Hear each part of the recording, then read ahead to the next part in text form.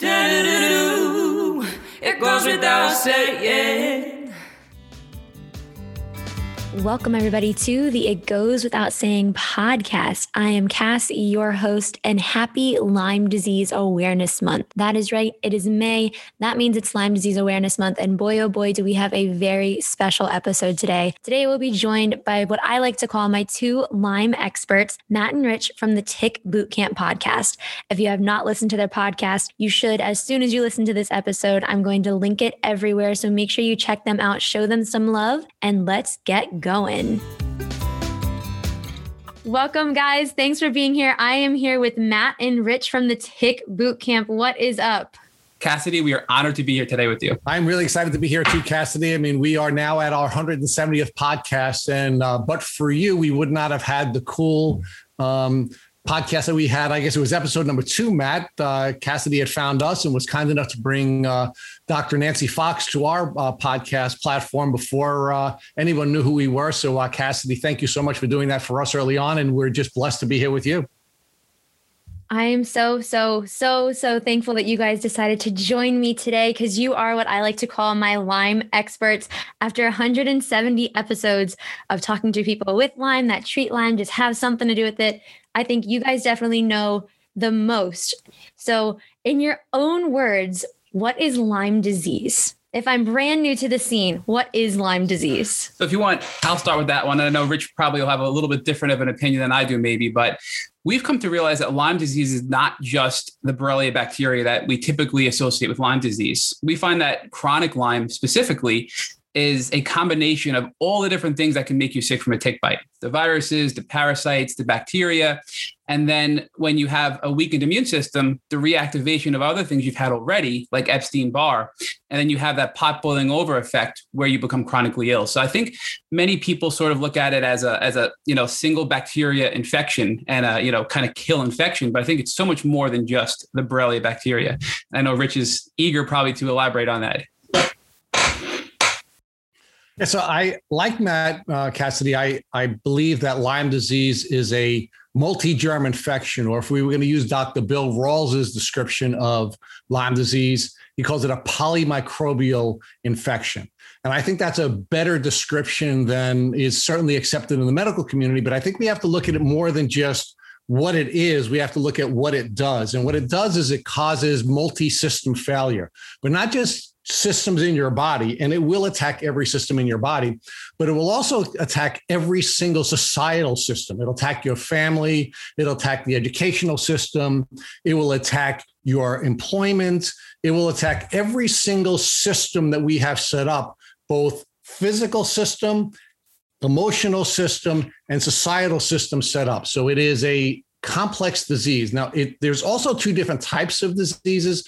There is acute Lyme disease, which of course most people believe is this disease that you can remedy with a very short course of antibiotics. And then there's chronic Lyme disease, which is a very, very different disease. And unfortunately, because they both have the same name, there's a lot of confusion and a lot of bias that is created because we have these 2 very different diseases that are unfortunately working under the same definition and the same name. I love that, how you say how it attacks everything, because it really does. Like this, you get Lyme disease and it is everywhere. It is just I like to say, it takes your life, it turns it upside down, sideways, horizontal, diagonal, any which direction, because that is what it does. It hits every single aspect of your life. That is the best definition. That should be in a textbook.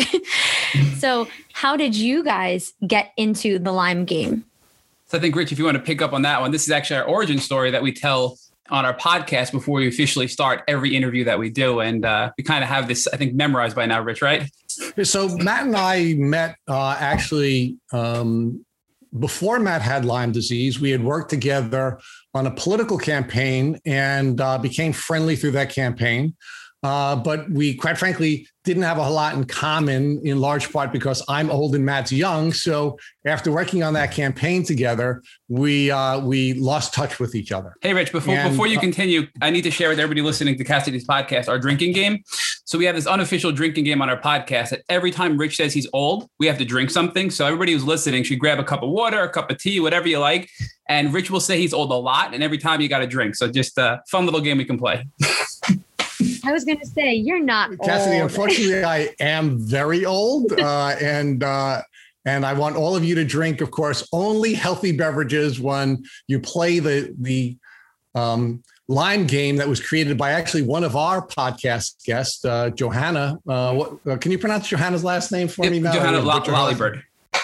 Yeah, so Johanna created the Tick Boot Camp drinking game because she decided she was going to have a drink of, I think, kombucha every time I describe myself as old. So please enjoy your healthy beverage.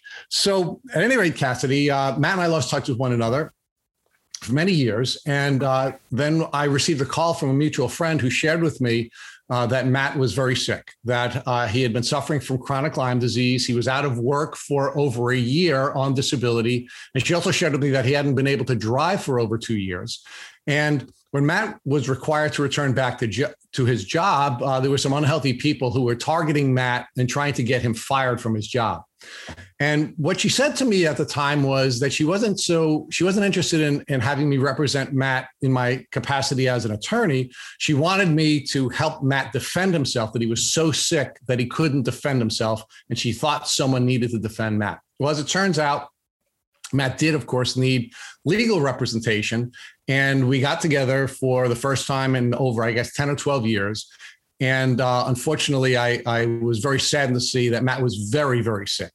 And as part of representing Matt in this job-related action, I had to study Lyme disease. Now, I was familiar with Lyme generally because I live on Long Island and Lyme disease is endemic to Long Island.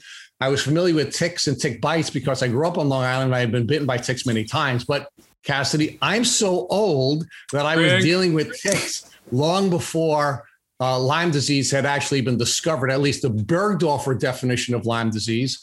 And I was actually more familiar with Rocky Mountain spotted fever than I was with Lyme disease. And I quite frankly have to confess to you, I didn't know that Lyme took a chronic form at that time. But I did study Lyme disease as part of representing Matt in his job-related action. And the good news is, Cassidy, I'm proud to report Matt was able to keep his job. And I thought that was going to be the end of our arcs crossing again, because remember, I'm old, he's young, we wouldn't have much in common. Well, I was wrong about that. About 3 months after we finished working together on Matt's case, I was in my yard preparing for my youngest daughter's graduation party. And at the end of the day, I took a shower and I was washing off the dirt and the mulch, and I discovered a large tick biting me on my leg. And although that wasn't a new experience for me, it was a different experience because I was now Lyme woke and I understood how difficult my life would be if I were to suffer the chronic disease that I had come to understand and learn about through representing Matt. So I had an anxiety attack in the shower. I had more sweat coming out of me than I had water hitting me. I pulled the tick off my leg. I wrapped it in toilet paper. I finished my shower. And then I called Matt. And I said, Matt, I can't get sick. I have a daughter in law school. I have a daughter in a graduate school program. And I have my youngest daughter beginning college. And I made a commitment to pay for their education. And if I get sick the way you are as a self-employed small business owner, my kids are screwed. So what do I do? And Matt said, well, Matt, what'd you tell me? Well, to be fair, I never found a tick biting me. And I really didn't have great advice for Richard at the time. I told him to save the tick and bring it to his doctor. I really didn't give him any other advice at the time. So Rich was sort of a little annoyed and like, well, what do you mean? What else should I do? And I'm like, I don't know. So Rich goes on from there. So Cassidy, I followed that up. I followed that up by calling my doctor's office. I followed Matt's advice and I called my doctor's office and I asked for an appointment, and my doctor's office refused to schedule an appointment. They told me that there was no reason for me to go to the doctor's office, that I wasn't exhibiting any symptoms. So I went back and forth a little bit with the gatekeeper, and she told me that my doctor was too busy to see me, that she had appointments that were at least 3 weeks out, and she would allow me to come in the following week to see the physician's assistant. So I went in to see the PA the next week. I brought my tick with him. I showed him my tick. He handed it back to me. I handed it to him again. He handed it back to me. And I said to him, don't you think you should look at the tick? Is this going to be significant in my treatment? And he said, no, we're just going to give you doxycycline, for a couple of days and you'll be fine. So I went home without a whole lot of confidence in the healthcare providers that I met with. And I did what old men do. I went onto Amazon and I bought every book on Lyme disease. And Matt and I just recently counted the books. I bought 32 books on Lyme disease and I read every single book. And what I did is each night I read a chapter. And as I read a chapter, I would call Matt back. And this is how we started to again develop the friendship we have now, where I would call Matt every night. I would tell him what I just read. Matt was still suffering from neurological symptoms, so he couldn't read. And we would then discuss how I should be developing an action plan to protect my health. Well, after 32 books, Cassidy, I was more frustrated than I began. I did not have an action plan.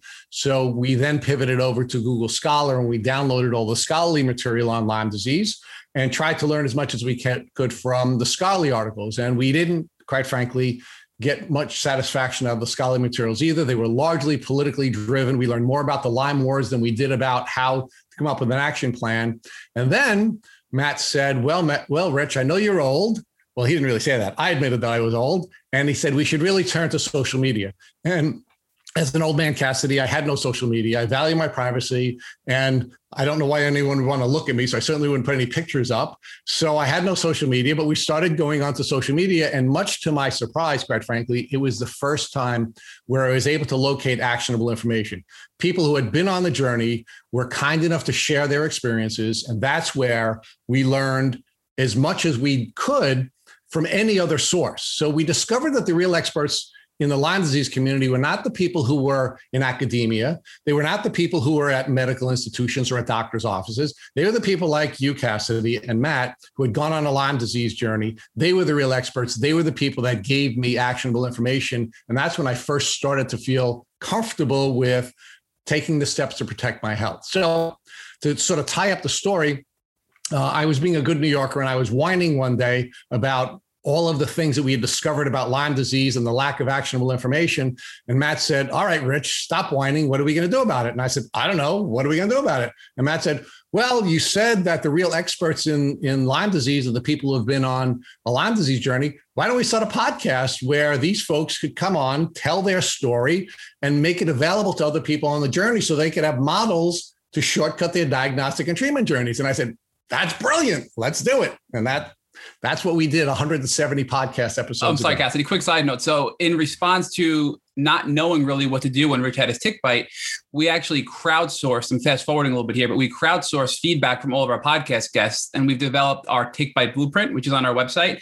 Both Rich and I have used it, and it's a step-by-step instruction basically on what to do if you get bit by a tick. So for anybody listening, it is tick season. It is Lyme Disease Awareness Month. If you are bit by a tick, we highly recommend you check out our website and follow those steps to ensure that you can take the proper actions to not get Lyme disease. And we are all so glad that you guys went on this journey and created this podcast, because it is so important for us, being a Lymie, to be able to share our stories, just being able to talk to other people. And I've been part of several support groups and stuff, but having the outlet to speak to other people and then hear other people that are sharing the same thing as you, dealing with the Lyme wars, as you said, it is so validating to hear other people that are going through the same thing. So you know it's not in your head, as the society that we live in is trying to make us believe it is in our head. And that was one thing that I wanted to know what you guys, how would you describe the Lyme controversy to people that don't know about it? Because that was the biggest thing for me, because like I live in Maryland, so kind of New Yorkish, where we have a lot of Lyme. You guys have more than us, but we do have some. So I had heard of it, but the same thing, I didn't know there was a difference between acute and chronic Lyme. I had never heard of chronic Lyme disease. And when I found out that I have Lyme, I can remember I was so excited because I was like, oh, I'll get on a quick dose of antibiotics and then I'll be fine, and learned the hard way that that was not the case. And it wasn't until I started in on the chronic Lyme journey that I discovered the controversy that surrounds this illness that we live with. So Cassidy, from my standpoint, I was the same way. I didn't realize that chronic Lyme was not widely accepted by the community. So when I got diagnosed, I was very excited. I thought I'd be able to get treated. I thought I'd have recognition. But then I came to find that many doctors that I'd go see, neurologists, rheumatologists, you name it, they would say to me, chronic Lyme isn't real. And it was sort of a shock, even here in New York, to hear that from people. So I had to find the right doctors that would work with me after getting diagnosed to get the proper treatment and to get the proper guidance and really go on the self-discovery journey, which this all happened, like I said, years before working with Rich and having to get represented. So there's a several-year gap there between me getting diagnosed and then the formation of Tick Bootcamp. But even people that I know that are very intelligent individuals still, without doing research, don't think chronic Lyme is real. Because if you go to the CDC website, it talks about, I think they call it post-treatment Lyme disease syndrome, which is they call a very rare condition. So, and they very clearly state that chronic Lyme is not a real condition. So even people that are very smart and well-educated don't believe it, because these really strong, powerful government entities are saying it's not a real condition. So that's a constant struggle from our standpoint to educate people that this is a real condition and that it is something that needs to be validated and we need better awareness on. And I think many of our guests, pretty much all of our guests, have faced that same sort of struggle with family members, schools, romantic partners, et cetera, accepting the fact that this is a real chronic condition. So Cassidy, I think there's so many different issues surrounding chronic Lyme disease that are unanswered at this point. It is clear that chronic Lyme disease exists, and it is clear from our podcast, which we are booked out for almost a year at this point. We do 2 interviews a week, and at this point, we have so many people reaching out to us that we can't even keep a wait list because the problem is so advanced. What is not clear is why it's not widely accepted. And, I certainly have some theories about that, which I'll share with you. Some may be radical, but I'm happy to share them with you. Yes. And I think the first problem is, Cassidy, is I'm not sure that chronic Lyme disease is an ancient disease the way it has been argued by some. I think it's actually a recent phenomenon. And the reason I think it's a recent phenomena is there's really not a whole lot in the literature about the chronic form of Lyme disease, although there is some indication that acute Lyme disease had been observed long before Dr. Stier and Dr. Bergdorfer, the two who are credited for at least making the medical observations, first in Lyme, Connecticut, and then Dr. Bergdorfer, of course, examining the ticks that were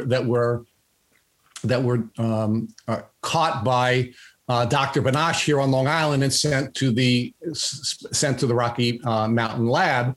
I think there was in the medical literature long before Dr. Stier was describing the Lyme experience in Lyme, Connecticut. I think there were observations about acute Lyme disease, but I don't think there were many medical periodicals that suggested that there was chronic Lyme disease until recently. Now, I believe that's because there have been a combination of events that have developed that are unique to our modern world. I think the first thing that's unique about our modern world is we're living in a high-stress society. And Dr. Rawls has taught us that because we're living in a high-stress society, the immune dysfunction and the immune disruptions that we are facing in the current society is not something that any humans have had to face in the past. So I think we are less capable of managing the Lyme bacteria. I think there's a second issue, and I think the second issue is quite frankly climate change. I think because of climate change, we are seeing a larger number of ticks than we had in the past. In part because the breeding season is longer, and in part because there's a great deal more of the earth that is habitable to ticks. And ticks are now, of course, being transported by birds to places in the world that they hadn't been in the past. But I think there's a third piece to this, and I think the third piece, and probably the most controversial piece of my view, is that I think Lyme disease is a bioweapon.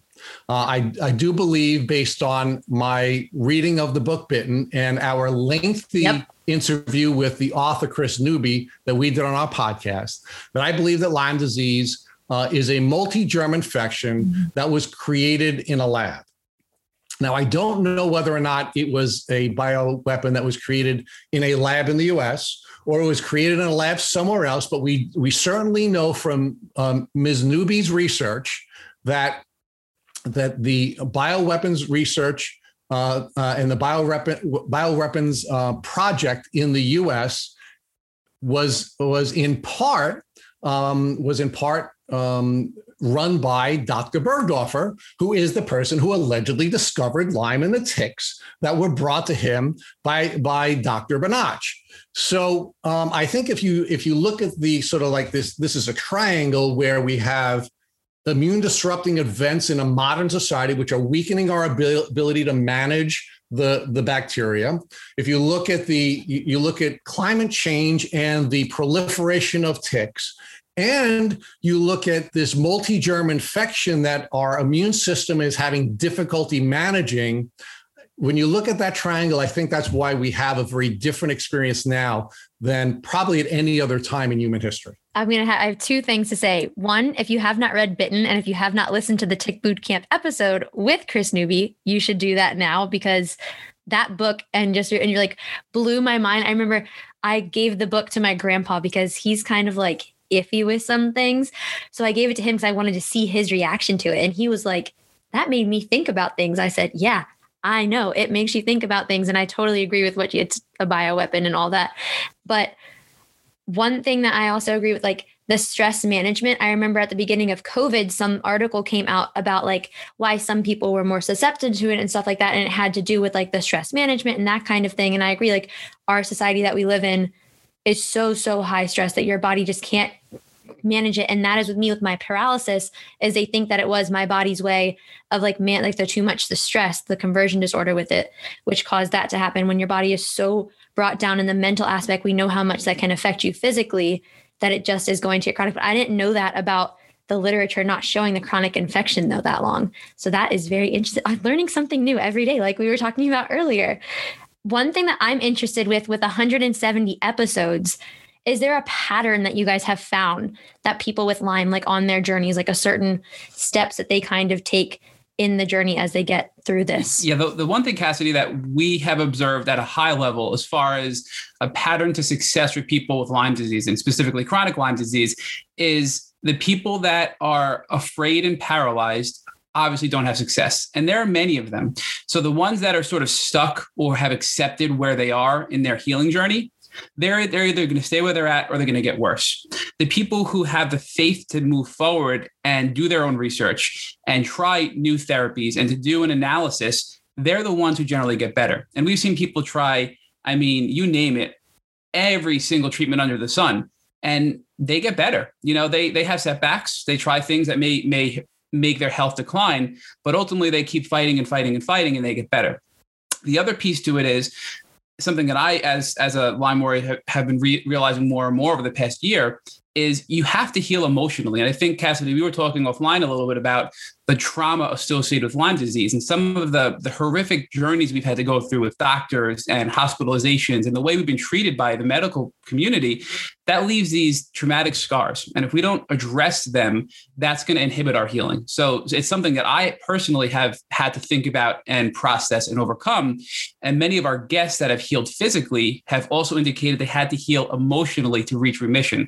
And without addressing both components, I don't think we've seen anybody, Rich, who's actually reached remission without addressing the emotional and the physical component of Lyme disease. Yeah, I think it's definitely a huge thing. But I think for people with the Lyme journey, it takes you getting to a certain point, at least for me, when I had to be like, okay, something else has to change here. And I've definitely gone through like I'm going to be sick forever. This is where I'm going to be mentality and stuff like that. And it was like, you have to be your own advocate in this, especially with the controversy surrounding it and not having doctors believe you, not having like medical staff believe you in any sort of way. You have to be your own advocate. You have to fight for it. Like Rich did, keep handing the tick back to them saying, test this, test me, help me. I am here. There's something wrong. But you also have to work through that and look at that and say, holy shit, like, that's not normal. People shouldn't have to go through that to get better. And so that is just, yeah, agreed, both.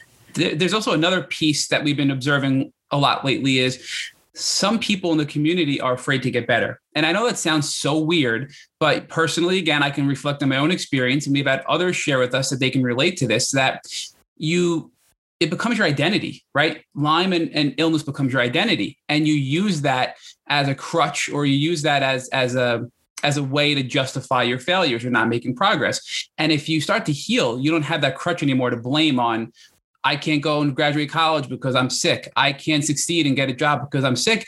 And people get stuck because they're afraid of actually getting better. And it sounds so weird, but it's actually more common than you'd think. And once people get, like you said, Cassidy, to that certain point in their journey where they have that realization, they realize that they're kind of holding themselves back a little bit because they're not taking the proper steps because they're afraid to get better. And it's a weird thing, but I think it's way more common than we think in the Lyme community. So Cassidy, by way of patterns, we've observed a lot of different types of patterns, during the course of our 170 podcasts.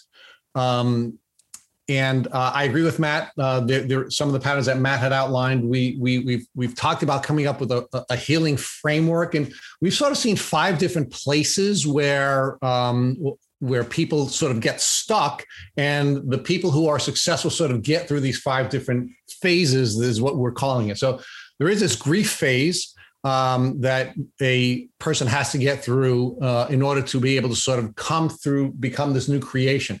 There is this validation phase where they have to validate their and accept that they are sick and be willing to ignore the people who are doubting that they're sick, including people who are close to them and their doctors. There is this emotional phase that you have to get over where you have to prepare to heal.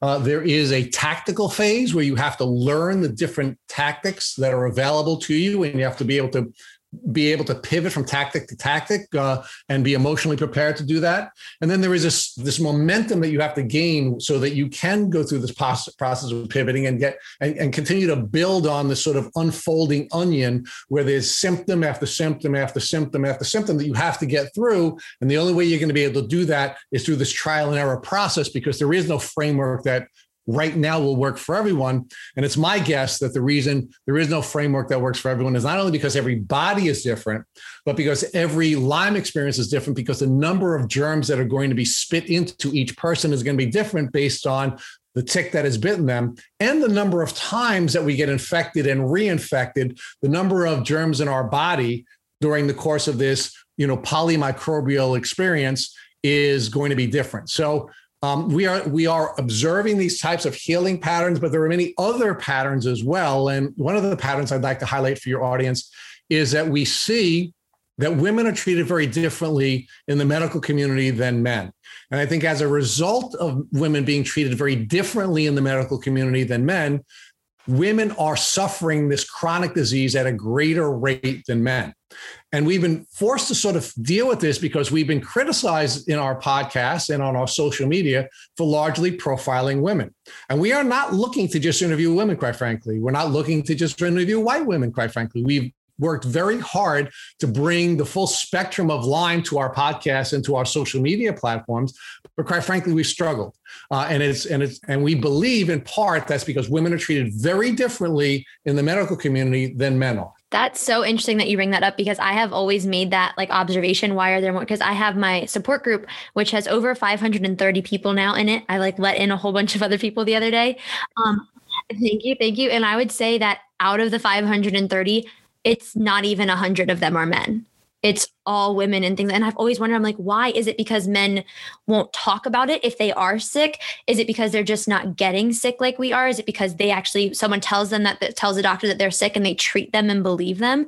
So I think that we should run a study and figure this out together, guys, because it actually is mind blowing to me that why is it all the ladies? We're all, and sure, we'll talk about it, but it would be nice to have some men on the team. But one thing that you just said, Rich, which you said symptoms that are going to come up. What are the symptoms that you guys have found the most common? Because I know for me, one time I had someone explain to me Lyme disease and they said, I want you to take any medical book that you can find, take all of the symptoms for every disease that you find in that medical book, put them in a list together, and then just write Lyme disease on top of it, because that is what you would get with Lyme disease. What do you think? Well, Matt is our symptom guy, so I'm going to let him take that question. I think that the most common symptom that we get on the podcast is extreme fatigue, which is why chronic fatigue syndrome is the number one misdiagnosis, along with fibromyalgia as a misdiagnosis for chronic Lyme disease. But I mean, the spectrum is pretty wide. So the people that don't have neurological symptoms, they experience anything from fatigue to muscle pain to muscle soreness to, you name it. But then it can be, as you know, Cassidy, and as I know, it can be neurological, where they have seizures, hallucinations, balance problems, vision problems. They have hearing issues. They have cardiac issues. I had for the first time cardiac issues when I had Lyme disease. So Lyme can literally affect every organ in your body. And I know somebody who had almost underwent heart surgery for it. We know people who are not able to walk. They're in wheelchairs because of Lyme disease. So it really can create such a wide variety of symptoms, but there are some very common ones, which are the ones I just mentioned. And, seizures, paralysis, the list goes on and on and on. And Rich, can you think of any others? I'm kind of drawing a blank with the list here. Yeah, no. So I think it's important for your listeners to understand that Lyme disease is described as the great imitator, that it can take a lot of different forms.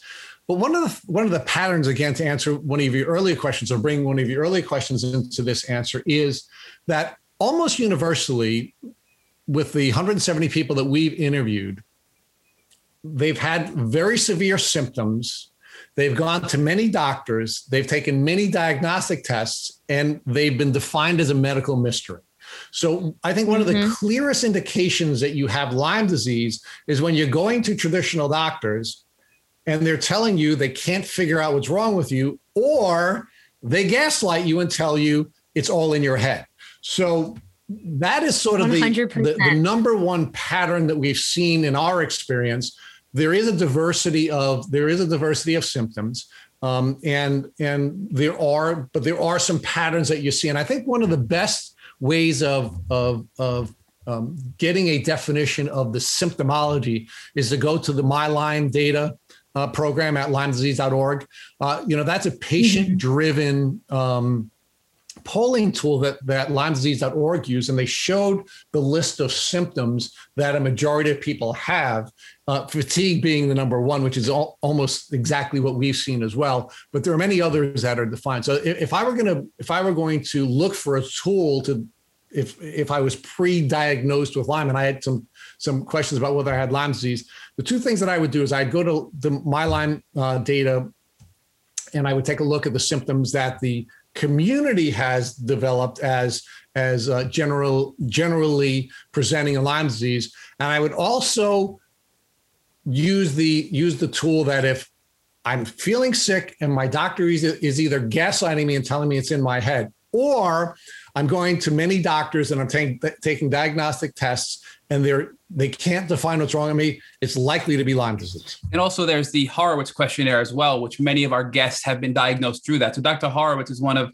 the top Lyme doctors, I think, in the world probably. And he came up with this symptom questionnaire that many people can take, and it will basically tell you the likelihood that you have Lyme disease from the questionnaire. And then after that, you can follow up with testing, potentially at a lab like IGeneX, to get some more accurate testing for Lyme and co-infections. But Cassidy, another thing you had asked earlier about the Lyme debate, and one symptom I neglected to mention is the autoimmune component for people with chronic Lyme. So I had a scare a few years back where I had my ANA levels were off the charts. I was feeling horrible. This was actually right, I think, when we started Tick Boot Camp, and it was just a really, really awful experience. And they ran every single autoimmune test in the book. They diagnosed me with lupus, and they said it wasn't lupus. And all they knew is that my ANA levels, my autoimmune antibodies were off the charts. So, of course, I started researching and found that autoimmune disease is very common with late-stage Lyme. And many people call it actually Lyme autoimmune. And I think early as just a couple of months ago, there was a study out of the UK that definitively proves that the Lyme bacteria will alter your immune system, causing an autoimmune-like condition. So they're starting to find more and more that all of these autoimmune misdiagnoses, I mean, there's a whole bunch that we've had our guests on the podcast discuss that I can't even pronounce, but many of them, I believe, are related to chronic Lyme disease and the bacteria altering your immune system. And that only compounds the problem, right? And now many people in the Lyme community, especially these leading doctors, are arguing, is it persistent bacteria? So is it persistent Borrelia in your system causing you to be sick? Or is it an autoimmune complex as a result of the bacteria keeping you sick with chronic Lyme? So that's a debate we've heard a lot as well. And personally, I think it's a combination of both. But that's another debate that we hear often is, do I still have the bacteria or is it autoimmune? The bacteria can never be eradicated, or it can be eradicated. It's another debate we hear a lot.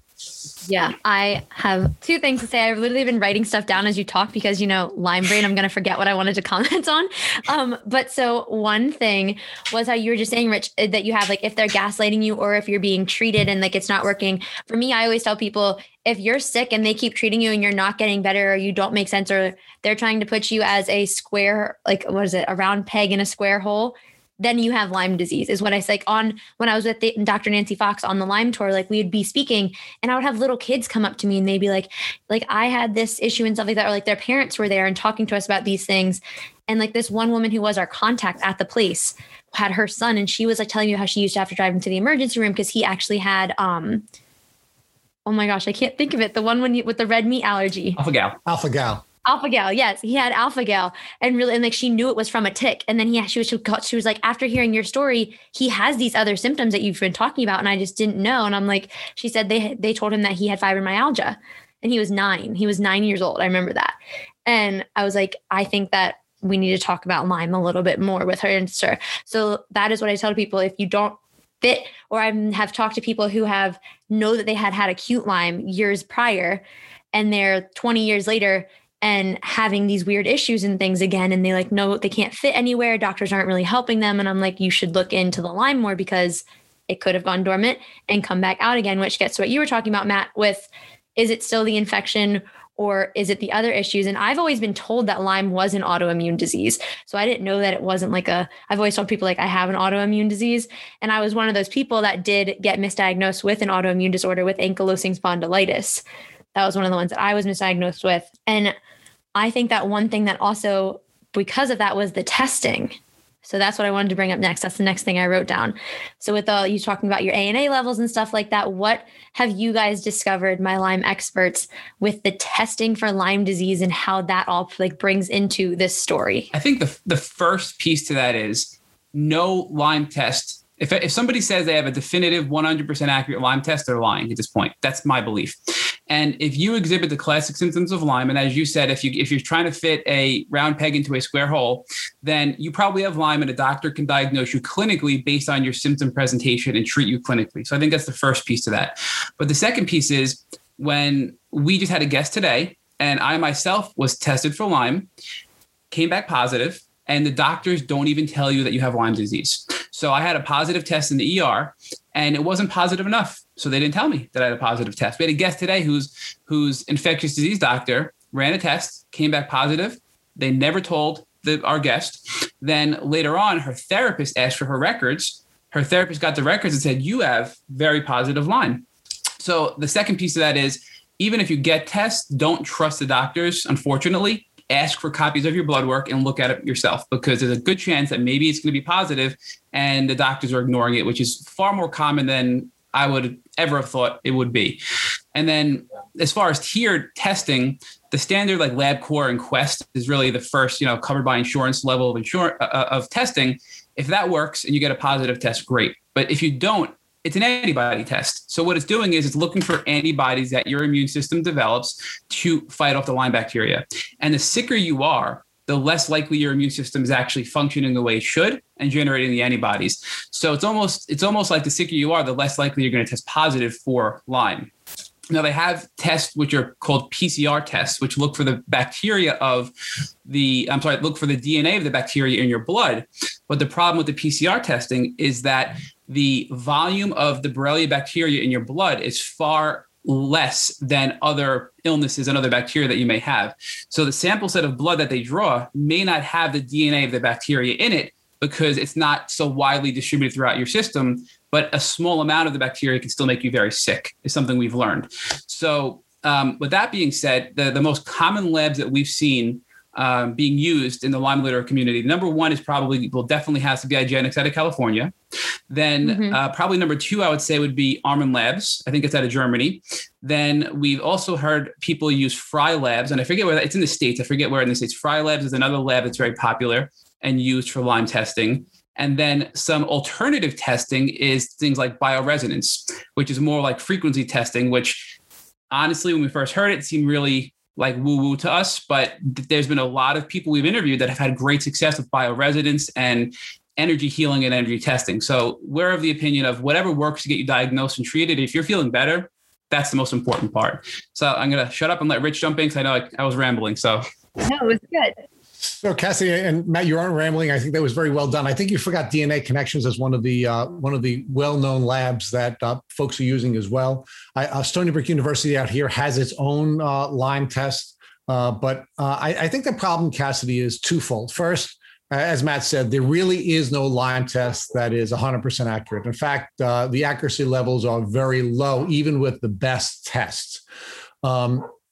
The second problem, unfortunately, is there's no testing to determine whether or not you are responding positively to the treatments that you're either taking or you're being given by your doctor. So there's two different levels of testing problems. One, there is no test that is particularly good. And two, there is no way of testing whether or not you're improving based on the treatment protocols that you have. Now, I want to talk a little bit more about the first test. And the problem with testing is that, remember, Lyme disease is not one strain of one bacteria. It is a multi-germ infection. In fact, the number of germs that are being spit into you when you are being bitten by a tick could be over 200 germs, yet the number of bacteria, viruses, and protozoa that are being tested for is very small. I think it's 7 at most. So one of the challenges that we have is we have a bad definition medically of Lyme disease. It is one strain of one bacteria rather than many different types of bacteria, viruses, and protozoa. And the tests that we have do not really do a great job of finding that one strain of that bacteria. So we have a huge problem, both from the standpoint of testing to determine whether or not you have Lyme disease, objective testing, and there's no test to determine whether or not you are improving based on the treatment that you're receiving. Yeah, I think that is a huge thing. So thank you guys for explaining it so well, because there's so many people that are like, well, I got tested for Lyme and I didn't have it. And I got tested for Lyme 7 times the CDC way and I didn't have it. But here I am 9 years later. So like I don't trust any blood tests at this point. Like at one point I went to ask, when we started with the endometriosis stuff, I went and asked my doctor to test my hormone levels. And she said, no, I'm not. She was like, it's not even worth it. She told me, she said, the hormone tests aren't accurate at all. She was like, I have a patient who has the craziest things I've ever seen and her hormone levels say she's fine. And so I have never trusted any blood work, or I don't trust the medical system, to be honest, with all this. But another thing that I just wrote about that we have not discussed yet. So you talked about the blood test, and I think that is so important for people that are just starting off. And the other thing I hear people say, oh, I tested Lyme. I didn't test positive for Lyme, but I also hear I didn't get a bullseye, or I did have the bullseye. So what if, from your guys, 170 people, do you have like a statistic of how many have had a bullseye rash? And Cassidy, I'm sorry, one thing I forgot that's an important part. Many Lyme litter doctors will also run a CD57 test, which are the killer cells in your body. And again, the Lyme war thing comes into play because many doctors will say that's not really an accurate test, you shouldn't do it. But many Lyme litter specialists will say it is a good test to see if you have a high count of these killer cells or the CD57 cells. And if so, that's a strong indicator you have Lyme disease. That's sort of a side note from the testing arena. And the bullseye rash, we just interviewed somebody this morning. And again, she found a tick bite. She went on with her life and said, I don't have Lyme disease because I didn't get the bullseye rash. It's a very common misconception. And if I had to guess, I'm going to take a stab at this, Rich, I'll see what you think, but I would think 10% at most of our guests had a bullseye rash. Rich, what do you think about that? I think that's probably true. But remember, part of the problem, Cassidy, is that we're mixing up acute Lyme disease with chronic Lyme disease, right? So the bullseye rash is not an indication that you are going to get chronically ill or that you're not going to get chronically ill. And that's really the bigger challenge here. In most cases, and I think it's important for us to talk about virility for a moment. It's one of the things that we learned from Dr. Rawls. And the Lyme bacteria on the virility scale, meaning our immune system capacity to have software that will will identify and kill that bacteria is actually not very high, meaning human beings have been coming in contact with ticks since they've been humans, right? Ticks are millions of years old. We have found evidence of ticks that are millions of years old. Human beings in some form are millions of years old, and we've been coming in contact with ticks for the entirety of our existence. So because we've had regular contact with ticks during our existence and Lyme disease during our existence, we generally have immune protections that will protect us from the Lyme bacteria. So if that's true, then the question is, why are people getting chronically ill? And I think the answer to that is probably that triangle that I had outlined for you earlier, where we have immune disrupting events that are making it more difficult, that we're getting many, many germs in us. And of course, we're getting many germs in us because it's likely that it was designed for us to get sick as part of the bioweapons research. I love it. Good stuff. And so speaking of your triangle and all the things that are added into it, the one thing we haven't talked about is the other layers that get added on. So we have the other tick infections and we have mold toxicity, we have MTHFR. What are the ones that you guys have seen the most as well for those things? And how do you think those play into our healing journey once you have Lyme, or even like the diagnosis journey as well? I think mold is a really important factor because once you have a compromised immune system, which if you have chronic Lyme, you probably have a compromised immune system, you're more susceptible to mold illness. So if Rich has a healthy immune system and I have a weak immune system and we're in the same room that has a high level of mold, I can become very sick and Rich won't get sick at all. So that's why we're seeing people that live in homes with their families getting very sick and their family members aren't, because they're already compromised due to the Lyme disease.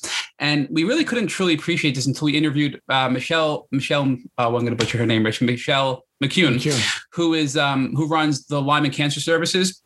She gave us a very detailed outline about mold and gave a specific test. And I can't remember them off the top of my head, but if you listen to our podcast episode or DM us, we can send you the information. There are specific tests to see, number one, is there Lyme is there mold in your system? So there's a test you can perform to see if there's mold in your system.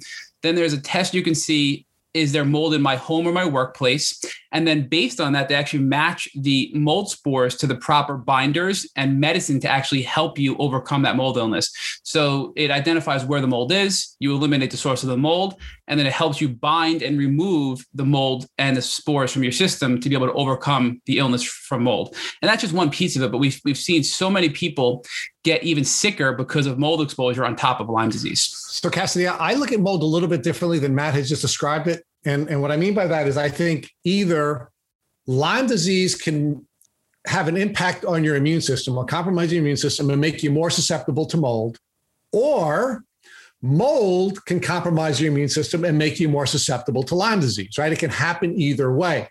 And we've seen that in our podcast where we have people who are healthy. They find themselves in a Lyme environment because they rented a new apartment or bought a new house. And then all of a sudden their Lyme disease takes off. Well, what happened is the pot boiled over, to use Dr. Rawls's metaphor. And it's the mold exposure that caused the pot to boil over, and their immune system could no longer manage the Lyme disease, and then vice versa. So there's another thing I do want to point out, Cassidy, and I want you to be cautious about this for your listeners. And that is that, I'm sorry, my dog is barking in the background, but and that is, I don't think we should be down on testing generally. Lyme testing is not accurate, although it does give us some insight, but there are many other tests that we should be taking, right? And it's nice that we sort of tripped over into this with the Lyme arena, but there are many other tests that you should be taking. And the average person knows more about their car's health because of the gauges that we have on our car than we know about our health. So we should be aggressively testing. We should recognize that there are going to be limitations to the test. And Matt will probably talk to you a little bit more about some of the things we've learned from the different types of tests and the DNA analysis that have been done on the test that will give you more and more insight into what you should be doing to successfully treat this chronic illness. I think a good example, just to kind of finish up that point, is last summer, I prophylactically asked my doctor for a tick-borne disease test. And I wasn't feeling bad. Ran the test, and I came back overwhelmingly positive for Rocky Mountain spotted fever. So we caught it early enough before I was even symptomatic. We treated it. And I also did I did use antibiotics. And again, it's a personal choice, but I used antibiotics in combination with strong herbals to boost my immune system and modulate my immune system, and drinking things like kombucha and things like that for my gut health. And I never got sick. And I took CBD oil to work with it, because a lot of people like myself get nauseous from doxycycline. I would use CBD oil and it wouldn't make me nauseous. I would use some herbals and astragalus to boost my immune system. And I never got sick. And I overcame the Rocky Mountain spotted fever because we caught it early enough. So if you ask your doctor, especially if you live in a tick-endemic area like Long Island or New York or wherever you may be, it can't hurt to get testing often, because you can get ahead of something before it's too late and before you're even symptomatic potentially. That is, so I say like, I don't do the blood tests and stuff, but I had the same experience with throughout the 9 years. Like I've had so many of like the testings and things done. And that is how we found out that I had Rocky Mountain spotted fever as well. That is how we found out that I had anaplasmosis and the chlamydia pneumoniae. Like at random times throughout my whole journey, those would like randomly pop up positive. And we were like, okay, like then there's no really way to know if I got reinfected or if I had it and it was just showing up at that point. And that also is how we found out about the MTHFR, which was through the blood test. And then I remember talking to you guys about this, about the other testing that I had done with the DNA stuff, which is a huge thing. I was actually having a conversation with someone about this yesterday, because that is how we found out that I had, with the MTHFR, been doing B12 shots. And because that's like one of the things that's supposed to counteract the MTHFR from my understanding. And nothing was happening. Like for over a year, like stabbing myself twice a week with these shots and noticing no difference. And once I had that DNA testing done, we found out that it was because I have another gene mutation that makes it so my body doesn't activate the B12. So like that was a whole bunch of wasted money and a whole other part in our healing process. Like, okay, we ruled that out now. So now we can go in a different direction, which is also the testing that I've been having done recently for my gut issues and stuff like that. Like, I know I may not find things, and I'm trying to learn mentally how to like process that trauma of having so many tests done when people tell you that it's not there and you're like, is it in my head? But at least you're ruling things out. And Cassidy, I just pulled it up. I still have bookmarked from our interview probably almost 2 years ago now, that you were the first person who taught us about the MTHFR gene and how to test for it. And we tell all of our guests this who ask about it, the 23andMe testing. And I think it's the $199 package, not the $99 package, but it goes on sale for $99 because we look at this often.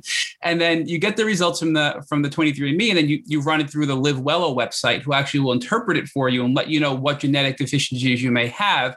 And then you can use that data with your Lyme literate doctor to determine what you can do to overcome those genetic deficiencies and help your body heal. So that's a really important part. And we have to thank you for that, Cassidy, because you taught us about that. Oh, I'm so glad. Yeah, but that's actually through that whole process was how we found out that I had an actual gluten intolerance. And so that was like a bit like it was in my like DNA and stuff like that, which is also when like my mom eats pasta and she's like, oh, my stomach hurts. I'm like, Mom, it's in my DNA. It had to come from somebody. It's probably you. But so I also like that kind of testing, I think, is a super big, important process through your whole healing process, finding all those underlying issues and stuff, because the mold also hit me as well. I never had thought of it that way, Rich, about like the mold then triggering the Lyme. And I think that is kind of what happened to me I was doing okay. Like I was in remission. I never like to say that I was because I'm superstitious, but I was in remission and then went away to school. And then that mold there was what then triggered the Lyme to come back out and stuff. It wasn't the Lyme and the mold. And it was just, so I think all of those things. But what about, have you guys had issues with heavy metals? What have you found with those issues? Because I don't understand the heavy metals things. I know I was tested for it and had them, but no one really, I had tungsten and weird metals that people didn't know how I would get them. And I don't really think we ever did anything about it. So heavy metal toxicity is something we've been very interested in lately. We actually interviewed Freddie Kimball last week, who is brilliant.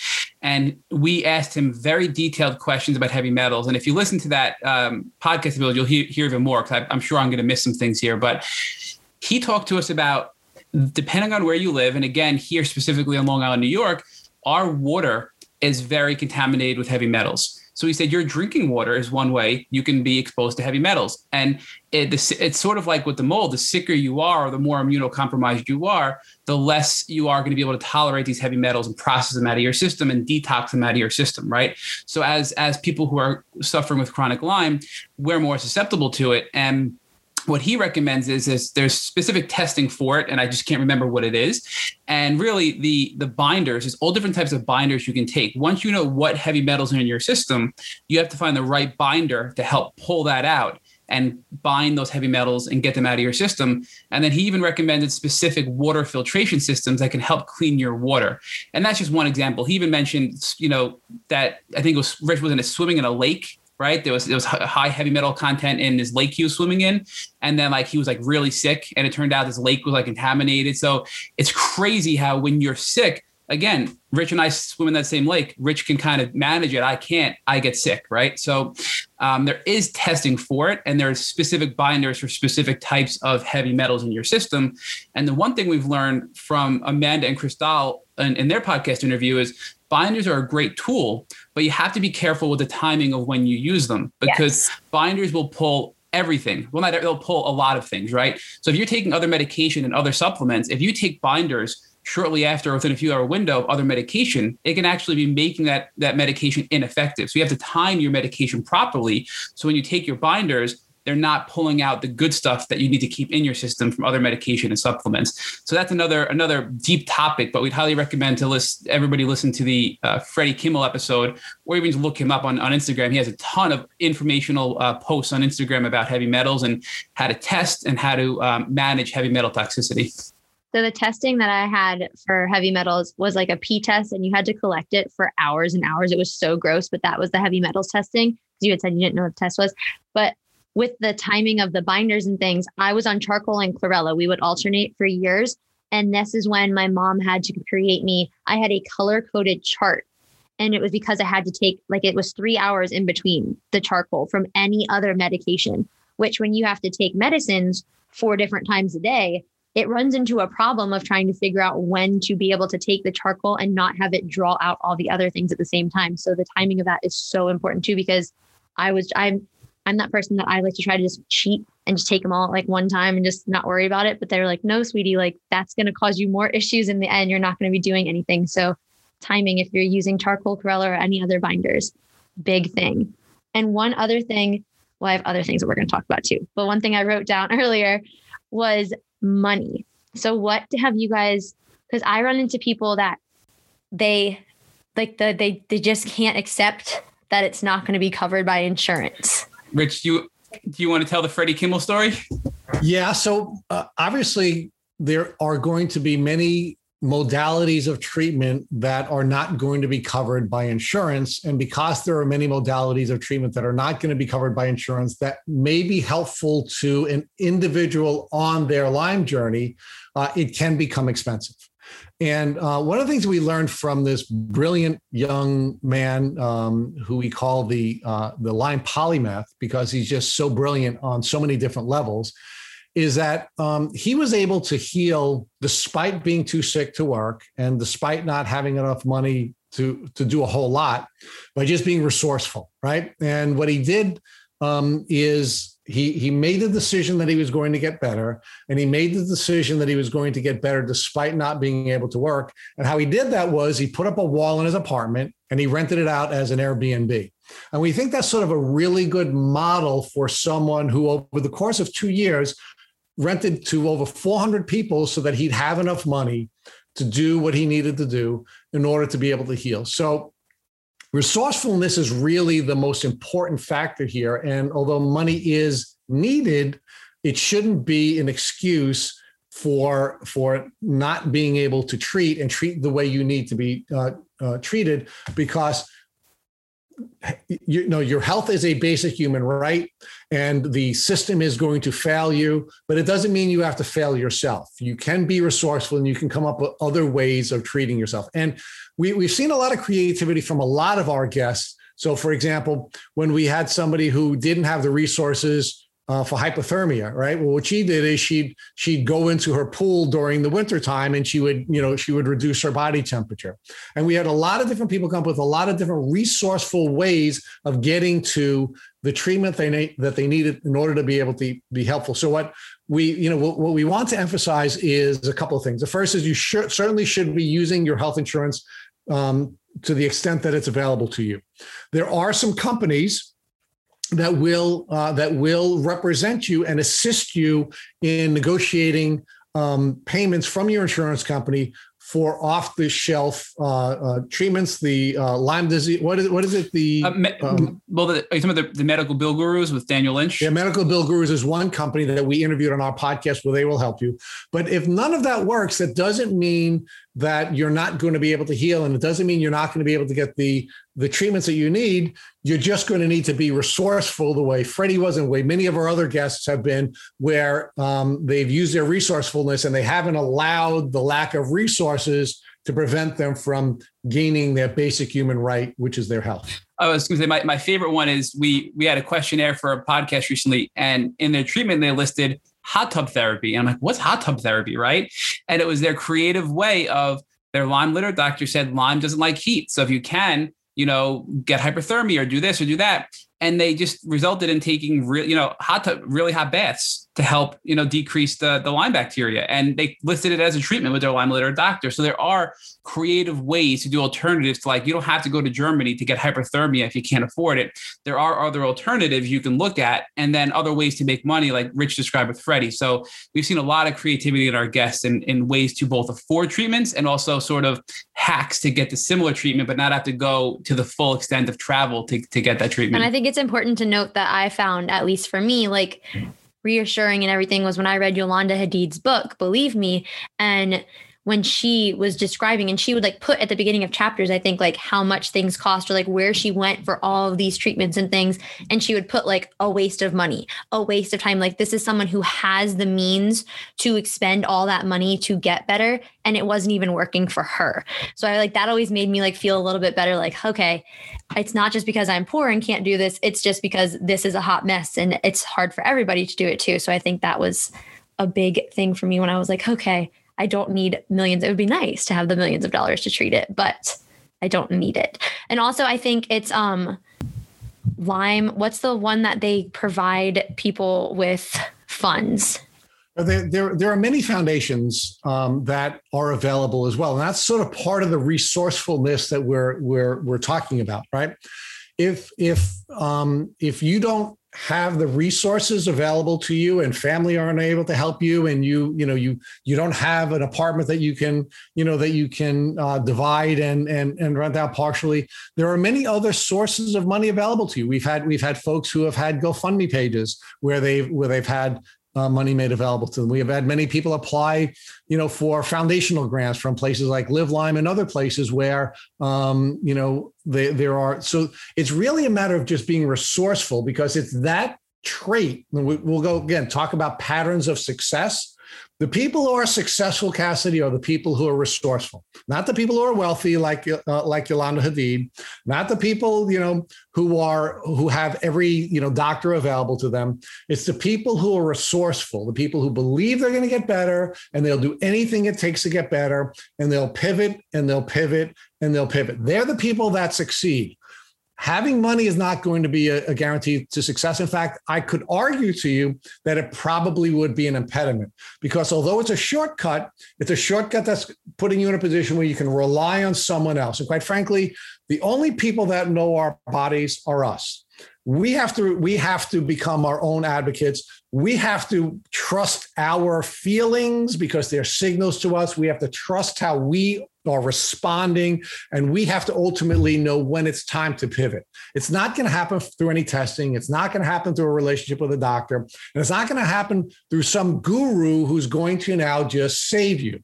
It's going to be you becoming your own advocate, trusting your own emotions, trusting your own feelings, and becoming resourceful. That's how you will ultimately heal. And some of those Lyme foundations, Rich mentioned the Live Lyme Foundation, but there's also the Avril Lavigne Foundation, the Lyme Light Foundation. There's a similar named foundation called the Lyme Fight Foundation. And there's also another one called the Lyme Treatment Foundation. So if you go on the internet and go to Google or social media and you just type in Lyme disease grants, you'll see a ton of not-for-profits that offer grants. And we've had many guests receive grants from these entities and be able to afford their treatment that got them better. Yeah. Thank you for the list, Matt, because it was Limelight was the one that I was thinking of. That's the first like Lyme disease group that I ever knew of was Limelight Foundation, because I had seen many people in my support group that they have helped out over the years. So always can do that. Well, I don't want to waste any more of your time here, but one last thing I wanted to ask you was if someone came up to you right now on the street and said that they thought they had Lyme disease, what is the one thing that you would tell them? The one thing. Now, is this, they just got diagnosed with Lyme disease? Yes. Yeah. They just got diagnosed with Lyme disease. I would tell them to book an appointment with Dr. Rawls for a consult, because I think he's brilliant. And if I got reinfected, he'd be the first email I'd make to get a consult with him and go on probably a combination of antibiotics and herbals is what I would recommend. And again, that's going to be a personal decision, but that would be my advice. I like it. What about you, Rich? So, Cassidy, it would depend on whether or not it's acute Lyme disease or chronic Lyme disease. Chronic Lyme. We have to assume chronic Lyme. This is a chronic Lyme podcast, Rich. Come on. If somebody came up and asked me what I would do, I would recommend that they find a way of merging both Eastern and Western treatment modalities, because I think if you are painting yourself into one box or the other, you're going to lose an opportunity to have a very rich merging of medical modalities and treatments that will be available to you. The second thing I would probably tell them is that they should be prepared to emotionally manage the doubters in their community, whether it be their doctors, their family members, their coworkers, their fellow students, that a part of this journey is going to have to include gaslighting from other people who are not mean, who are not trying to hurt you, but just don't understand what chronic Lyme disease is, and they're not going to, unfortunately, believe that you're sick, and you shouldn't allow that to impact your healing journey. And I'm sorry, one last thing. I would explain to them what a Herxheimer reaction is, because I did not know that, and I wish I did know what a Herx reaction was. And I would also explain the importance of a very diverse detox protocol while you're treating, because detoxing is super important. And that's something that I wish I would have known again when I was first diagnosed, that I had a proper detox protocol as well. While we're here, do you want to tell everybody what a Herxheimer reaction was? Because I also had no clue. My family, we call them Horcruxes, because I like Harry Potter, but it'd be like, oh, another Horcrux down. So I think the simplest way we describe it is and this is how some people describe it, you may and probably will likely feel worse before you feel better. But I think that in a simple way to describe why that happens is when you kill off the Lyme bacteria, and we believe many other bacteria and viruses, as your body starts to kill these things off in your system, this dead bacteria sort of makes you toxic, and you have to be able to purge that. And you have to that's why detox is important. And the faster you can detox, the less herxing you'll have. But the more aggressive you kill the bacteria, viruses, parasites, et cetera, the more you're going to have inflammation and die off in your system that has to be eliminated. And while that's happening, you're going to feel a little bit worse. And I think Rich could probably expand upon that as far as the... Yeah, so Cassidy, my understanding of what's happening with a Herx reaction is that when you have all of the dead bacteria and viruses in your body, your immune system is still reading it as active. And because your immune system is still reading it as active, it is continuing to attack it. And of course, we've learned a lot about cytokine storms and herxing in the COVID arena, which is actually what's causing people to die. It's the cytokine storm that's causing people to die, which is the overreaction of your immune system. So the reason you're going to be in a lot of pain as a result of having all of this dead bacteria in you that you haven't been able to yet detox or remove from your system is that your immune system is continuing to react to it. Thank you for the explanation. This is why you guys are the Lyme experts. Thank you guys so much for joining me today and sharing your knowledge with the world and the 5 people that will listen to this podcast. You're going to have way more than 5 people, Cassie, and it's truly been our honor. Thank you for having us. Thank you guys so much. Thank you. You are a blessing in our lives, Cassidy. We're always happy to talk with you, and please keep up the good work. You're going to bless many, many people through this podcast. Right back at you guys. I can't wait to hear episode 200. I just learned so much. Make sure you follow along the Tick Bootcamp on their journey here, learning everything we can about Lyme disease and all that comes with it. Thanks so much for listening. Make sure that you subscribe to the podcast. Follow us along at Instagram, Facebook, at IGWS Podcast. Check out the website, leave a comment or a review.